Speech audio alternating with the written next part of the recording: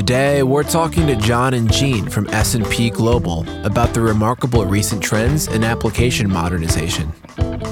You're listening to Joel Beasley, Modern CTO.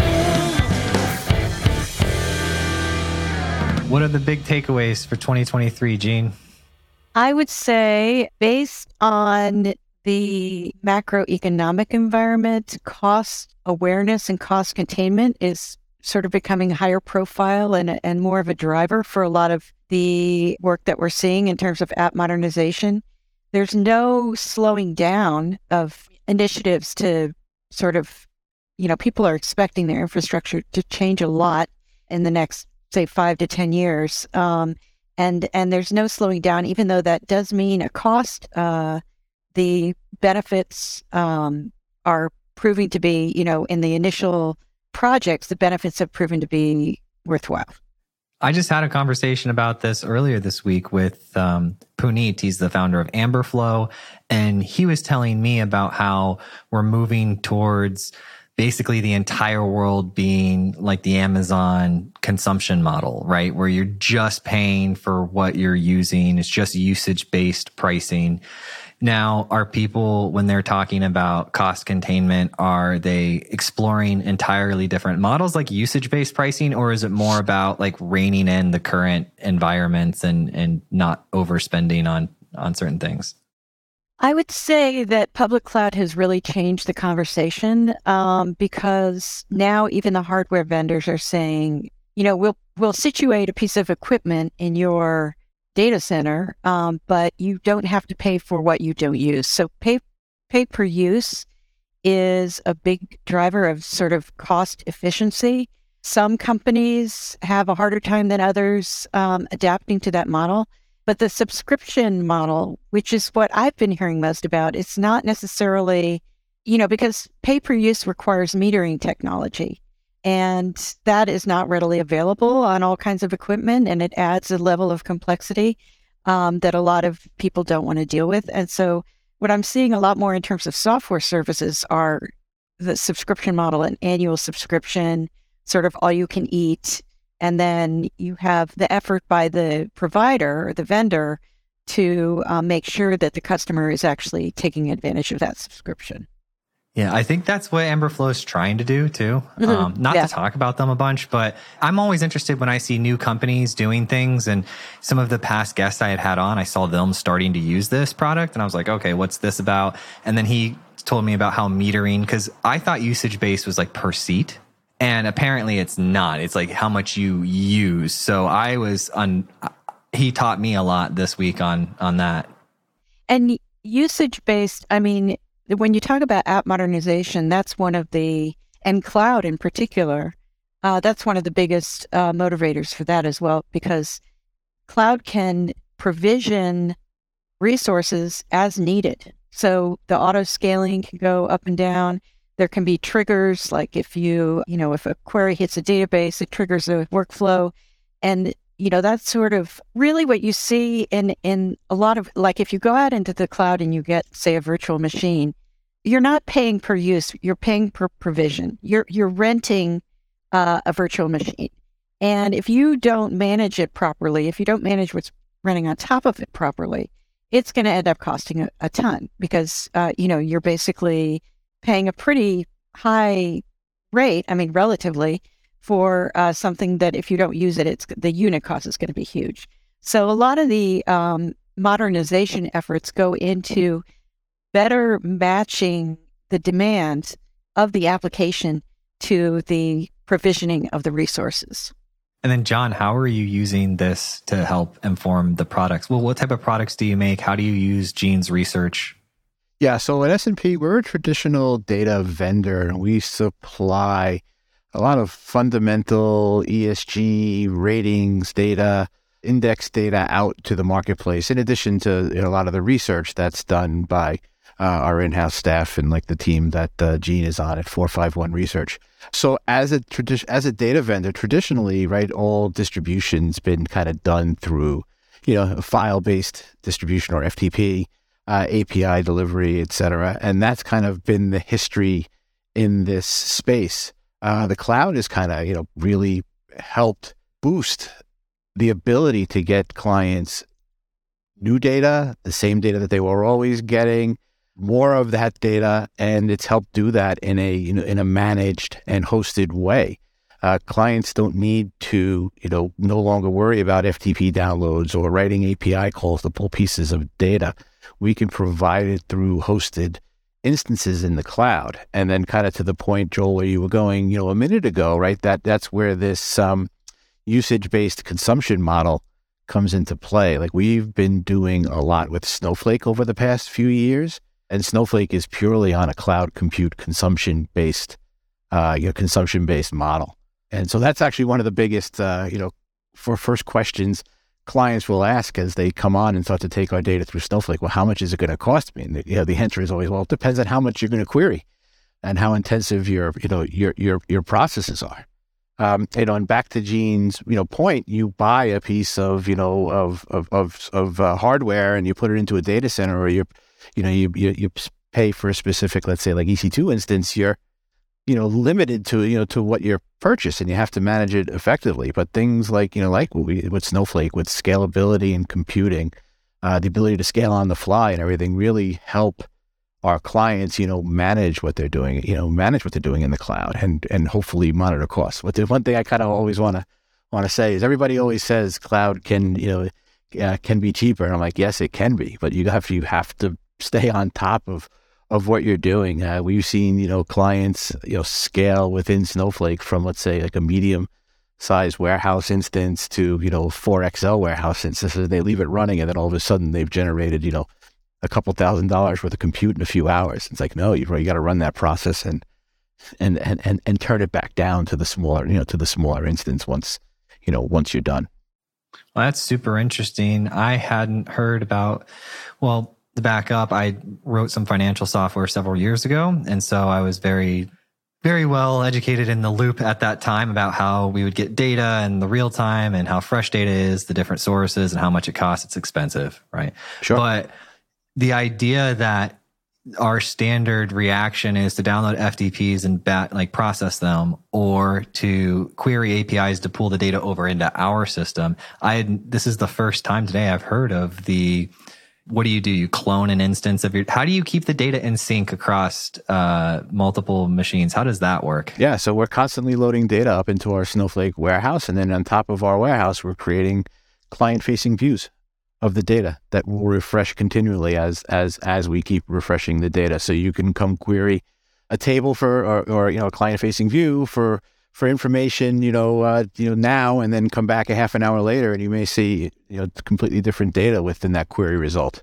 So to help our clients manage that, right, we're providing tracking tables and change logs and everything, so somebody can go in and say, oh, okay, S&P's revenue number was just updated in 45 minutes ago. Okay, so now I understand I'm going to get a different result set than if I had done this query, yesterday or 4 hours earlier.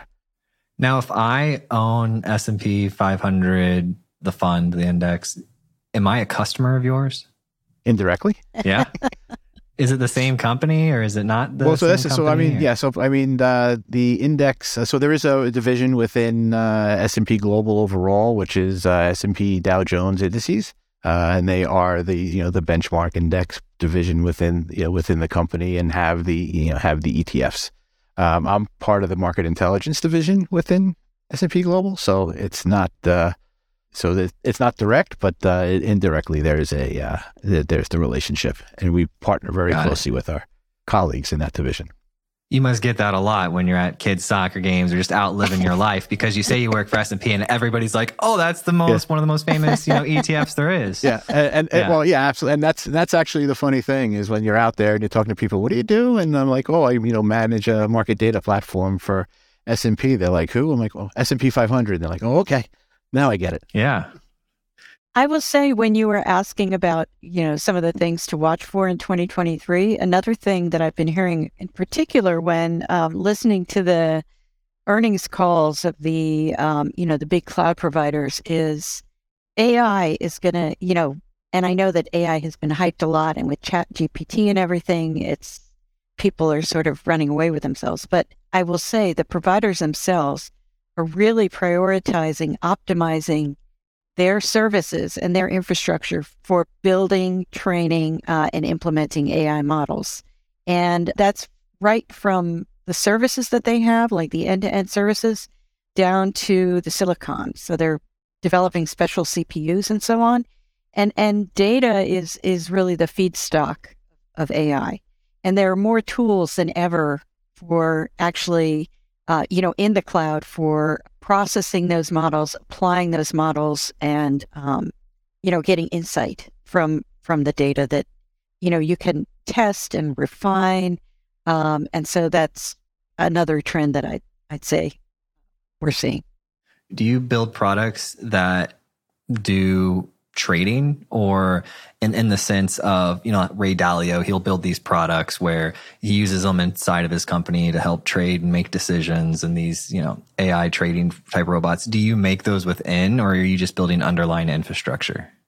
So basically, to the point that Gene was making, we have the data that is the fuel behind, let's say, Ray Dalio's, trading engine, right? So basically saying he's feeding data in, he's running proprietary analytics, he's back testing, right, et cetera. So and to enable those analytics or to drive artificial intelligence or machine learning, you need data to base that on top of. So, for us, our focus has been around how do we get our data into better shape for clients who are going to leverage it in, AI use cases or in machine learning languages. I mean, for me, data delivery is as much of a value proposition as the data itself. If I can take something like an earnings call transcript or a news article or an annual report and take that from the PDF or Word document format and make that into a structured, machine readable text format, I've now created something that is going to power, somebody's sentiment engine that is, who was using AI and machine learning to generate sentiment off of, something that was typically held in the hand and read, one at a time. I've now enabled analysis across that information to the masses or en masse. That's amazing. And thank you, because when I was doing this about 7 to 10 years ago, we were having to build the parsers for the news articles and then tag them and figure out which stocks were mentioned in them. And it was quite the process. And now we could just subscribe to you and build on top of that. That's pretty cool. Exactly. And what's also interesting is that, the AI journey is not just powering our clients. I mean, we've had to do it internally as well. I'm trying to think about maybe 5 or so years ago, we acquired a company called Kensho. And we've used Kensho to build out AI models, first for search for our desktop, our Capital IQ Pro desktop platform, and then to also, enable transcription, to enable tagging across unstructured data, and really a lot of cool things that, we've used Kensho to solve internal problems. And now we've been able to say, okay, hey, we built this model or we built this AI process, and now we're going to say, hey, we can sell this to you as well, and you can have this sitting on top of your calls or some of your textual documents, and glean insight out of it by reading the text, deriving sentiment, etc. That is pretty cool. Now, I'm curious, from always looking to bring value to the audience, we have a unique setup here today where we're talking to somebody in product and research. How do you two interface? How do those conversations go? Does John call up Gene and say, hey, I need you to research this? Or is Gene proactively researching? How does this work? Oh, it's a very good question. So I'd say, not direct where I'm asking Gene to research something for me, but we're kind of looking at the themes of Gene's research. That's why she was smiling. She's like, this guy doesn't understand. What's the piece of the research, the voice of the customer survey? Am I saying that correct? Right. Voice of the customer. So we do a lot of end user survey research, voice of the enterprise. We have macroeconomic research that we publish, looking at trends for technology buying, what is motivating people to adopt cloud, where priorities are, organizational challenges that they're working to overcome. So we have a very broad range of survey research. I have done a lot of work on cloud pricing research. So looking at how providers are not changing their prices in response to, macroeconomic conditions. Are they changing them? So the interesting thing is actually the big providers, it's still pretty early days in terms of cloud adoption by the enterprise. And the big providers basically have enough margin that they are finding other ways to economize than raising prices. So they're finding other ways to sort of deal with inflation than raising their own prices, because they are still it's very much a land grab situation in terms of customers and workloads that they want to get onto their platform. So they're optimizing for long-term loyalty. But what they've been doing is they've been extending their depreciation schedules for their equipment. They have been working on, and doing a good job of working on using less energy in their data centers so that their energy costs aren't as high. And then, of course, we've seen the, more recently, the layoffs and the, sort of the other measures that they've had to take as the picture continues to be uncertain. So. Yes. Now, did you track how the rate at which they were raising prices pre-pandemic to post-pandemic? Is that how you figured out if it was increasing? So we've been looking at cloud. This is public cloud pricing in particular, which, it's public information. They publish their price lists, and we've been looking at it for over 5 years, as in the division that I work in, and it has been going down and down and down. Now it has plateaued, but it has not gone up like the rest of, it seems like every other area of the economy. Like eggs, right? There's no inflation over. It's funny, Joel, you mentioned earlier, right? We were talking about the, credits, right? The usage and everything. And one thing we've seen come into play is the, keep the price, steady, but offer some free credits and free compute, to maybe cover, a migration cost into one of the big providers' cloud environments, and say, hey, it's going to take us a year to move all of our infrastructure, out of this data center into the cloud, and the providers will maybe come in and say, okay, we'll help you with that, with some free credits to help cover the costs, so you're not double paying over that period of time. But also going back to Gene's research and the voice of the customer surveys and the information they put out, it's great for helping us make product decisions and help put us in a direction, right, where our clients are going, right?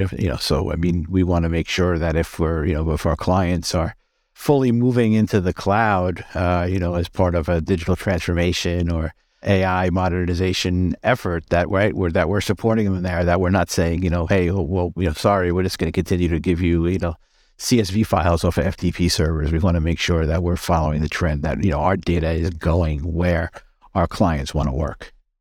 Well, thank you on behalf of developers. I'll just take that positioning. One of the things that I have looked at as part of the work that I do is looking at how many new services are coming online from just the top 3 hyperscalers, AWS, Azure, Google Cloud. And we track almost 4 million SKUs from them now, and they're adding literally hundreds of thousands. Now, granted, those aren't, all completely new products. They will have a different, code for a product in this region using this pricing model, on this size and this purchase. But it's amazing the sort of the breakthroughs that they are having with this huge, seemingly endless pool of compute and engineering resources, frankly, that they have, that they're pushing into new areas, the places they're going. I want to do a little shout out because I think, John, did you win some award? Best cloud-based application provider? Tell me about that. Oh my God. Your PR people, they're on point, man. They give us all the good stuff. Yeah. Wow. Yeah, so I won Waters Technology. It was the best cloud-based application provider for our effort to build out Snowflake, to build out this hosted and managed instance of our data that is helping our clients power their workflows. And I was really, really honored to receive it. Now I've got a question about modernization. I have seen that word along with digital transformation so much. Gene, help me. What is modernization? Well, that's a good question. I've looked at modernization a lot, and I will say it is basically adapting technology infrastructure to better serve the needs of the customer. And mostly when people talk about modernization, they're talking about legacy systems. So they're talking about the state unemployment systems that got all jammed up during the pandemic because they were written in COBOL and nobody knew, how to fix them or, scale them. So modernization, I would describe it's hard. It's heavy lifting. It's tough work. And that's when you're talking about taking an application that might represent the crown jewels of what the business is built on and saying, okay, we can no longer makes sense, or it makes more sense to, maybe break off pieces of this monolithic, inflexible application and turn them into microservices that can be adapted and new products can be developed with them much more easily because you don't have this giant, inflexible piece of software that you have to tinker with very, carefully to avoid making breaking changes and so on. That being said, in terms of adopting cloud, modernization is being smart about how you not carrying over habits from your on-premises data center into the cloud because it's just not going to work. You don't want to build the same sort of, disorganized dependency-bound mess in the cloud that you have on premises. And so it's a combination of all those things. But basically, it's adapting applications to current IT technologies in a way that is that better serves the customer and the organization itself. Do you have an example of any of those bad habits that people try to bring over from on-prem to the cloud? Probably the biggest one is treating a virtual machine in the cloud like a server in your data center, which is you turn it on, in the data center, you're paying for the management, the power, and so on, but you're not paying the rent for the VM in the cloud that is being, monitored, upgraded, and so on by the cloud provider. So if you turn it on, it's not like you're amortizing it over a period of 3 years, like a hardware purchase. You have to manage it carefully and turn it off when you're not using it, or else you're just throwing money out the window. And that happens a lot. I know it happens a lot because people come on with tools that help prevent that from happening all the time. Yeah, we've seen it a lot with, the term used to lift and shift. I used to say, well, we're going to take what's in our on-prem data centers and just move it into the cloud. Exactly. But that's, just not taking advantage of the, of the technology that the cloud provides. And I've worked with a number of clients who have been on that modernization path, and they're telling me that, hey, this is allowed me to basically shut down data centers for every division within my company, centralize everything in one main data cloud hosted data center or cloud managed data center, and be able to service all my internal divisions from one centralized area. I have, they get much better governance over the data that they have in their environments. They're able to, focus on getting the different divisions just the data they need, reducing waste. And then also, leveraging, again, goes back to that, hosted managed service like a Snowflake, those tech resources that were focused on the data loading to higher value work. All right. I want to just jump in a little bit here, Gene. Okay. So at the intersection of people, culture, technology, and changing, and to touch on a little bit of John's point of the lift and shift. So I've got two questions. The first question is it better to lift and shift than to do nothing at all? I would say, based on what I've heard, at some point you're going to need to, just to stay in competition with, your peers in the market, at some point you're going to have to modernize your infrastructure. And if that means shifting and then modernizing versus, modernizing as you go, there will be a short-term pain, but for a long-term gain. Yes, I 100% agree. And I did a couple of conversations, I think about 2 years ago, when I was trying to understand the cloud. So I found out, a whole lot of information. And one of the people I had talked to was at a consultancy that helped companies move from, the on-prem into the cloud.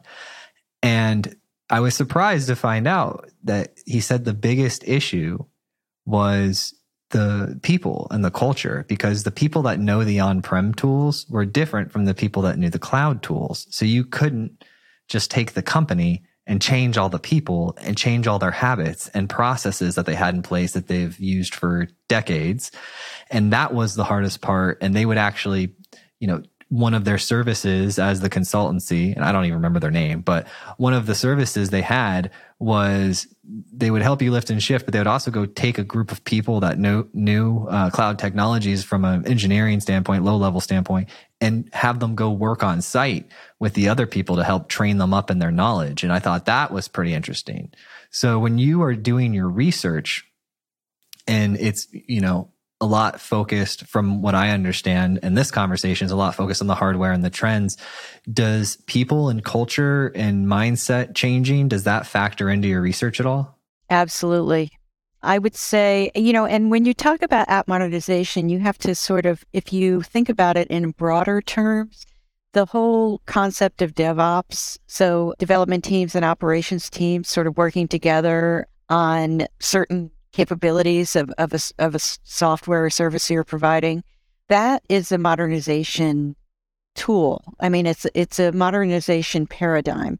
And I think exactly what you're describing, organizational resistance to change, is one of the big barriers. And what it takes, we found, if it's possible to, first of all, find champions within the organization, find out where the pain points are with the current processes, and go to those people and give them a stake in the outcome of the transition that you're proposing. So, use those early wins and sort of pick the low-hanging fruit in terms of stuff that would naturally work much better on a software as a service versus something that's managed and on infrastructure in house or a platform service. So, getting buy-in from the people who really are running the operations is a big thing. And then also getting buy-in from leadership and having, sort of that bottoms up and top down sort of effort to kind of move the organization forward. It's disorienting, but if you give people a vision of where you're going through, proofs of concept and so on, it can really sort of change hearts and minds.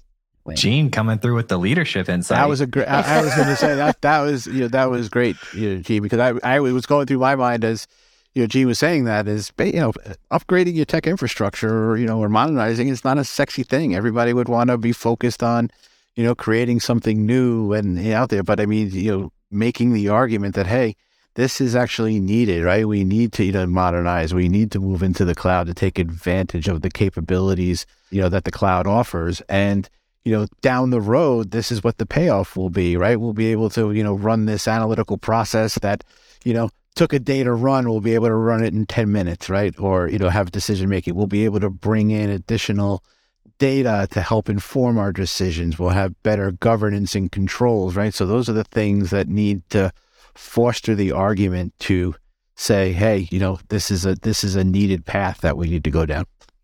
Well, since we got on the leadership topic, I've got 2 leadership questions, the same question, but for 2 different audiences. So I'll go with John first. Okay.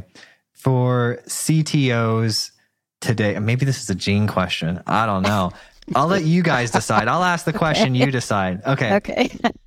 With all of your experience with the market, how it's changing, all of your research and knowledge, and John, your practitionership, if the CTOs that are listening take one thing away from this call, what should that be? Is that Gene's hand going up? Yeah. All right. What is it, Gene? I will say that getting started is the most important thing, and that there will be, it is not a straight line. There are going to be setbacks. There's going to be backtracking. It's a very confusing landscape, but all learning is good learning. And the sooner you get started, I mean, I'm not saying go willy-nilly but I'm saying the sooner you get started, the more you're going to learn, and the more you're going to be able to take what you've learned and help it and feed it into the transition that you're going through for everyone's benefit. Nice. Do you lead a team there, or are you an individual contributor on a team? I'm an individual contributor. So what do you like, John Maxwell, Mel Robbins? Where do you get all this leadership insight from? I don't know. Experience. Oh, you do? Experience? Experience. It sounds good. Yeah. Yeah. So Joel, now, John, I want to... What I was going to say was that basically, to the CTOs out there is that, we may be your data vendors, but we're also your partners. Talk to us, work with us. I mean, we definitely want to speak with you regularly. We want to understand, what you're thinking, where you're going, so we can help develop solutions together with you that are going to give you what you need. So that's kind of the one thing that, I would definitely want to, emphasize out there to the CTOs in the community. I mean, I work very closely with our CTOs internally and love talking to CTOs at our client firms. VPs of engineering. So what I was going to do is I was going to say, okay, now what's the one takeaway for mid-level management, VPs of engineering, people that are running teams of teams, or what would their takeaway be? Would you have different insight for them, or is it the same? No, I'd say it's pretty much the same. I'd say, we're here for you. We both succeed together. So reach out to us. Let us know what your pain points are. Basically, everything we've been, building over the last, X number of years has been focused on making our clients' lives easier, helping them do what they do better. And that's so, again, partner with us. We definitely want to help you on the journey. It's, a journey you don't have to go down by yourself. Work with your vendors.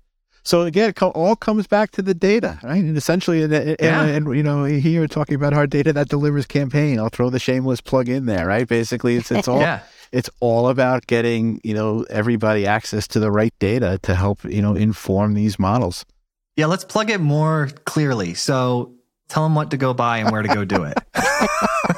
Okay, we'll put the marketing spin on it, right? So basically, yeah. So the data that delivers campaign that we have going on right now is all around showing clients the solutions that we've built at S&P Global and S&P Global Market Intelligence to help them save time, and ultimately money in the data discovery process. Whether that's our marketplace website, which is basically our storefront to come in and learn all about the different data sets and solutions that we have, including Gene's research and the rest of the research at 451, as well as tons of other data sets, and then even to some of the environments and solutions that we've built out to help you look at and understand that data, like our Workbench application, and again our solutions, whether delivered through the cloud, through Snowflake, or through just good old FTP based type of deliveries. It's the delivery is as much of a value proposition as the data, and getting it to the right spots to power these workflows is definitely key for our clients these days. And what's the website? Where can they see these tools? Marketplace.spglobal.com is the storefront that I encourage everybody to go take a look. I want to be respectful of your hard stop. Gene, do you need to say anything else? I don't think so. Okay, Gene's awesome. So you could just say, that's a wrap. That's a wrap. Boom! She did it. We're done. Thank you so much for listening. And if you found this episode useful, please share it with a friend or a colleague who you think would get value from it. And if you have topics that you'd like to hear discussed on the podcast, either add me on LinkedIn or send me an email, joel@moderncto.io. Every time I get an email or LinkedIn message, it absolutely makes my day and inspires me to keep going.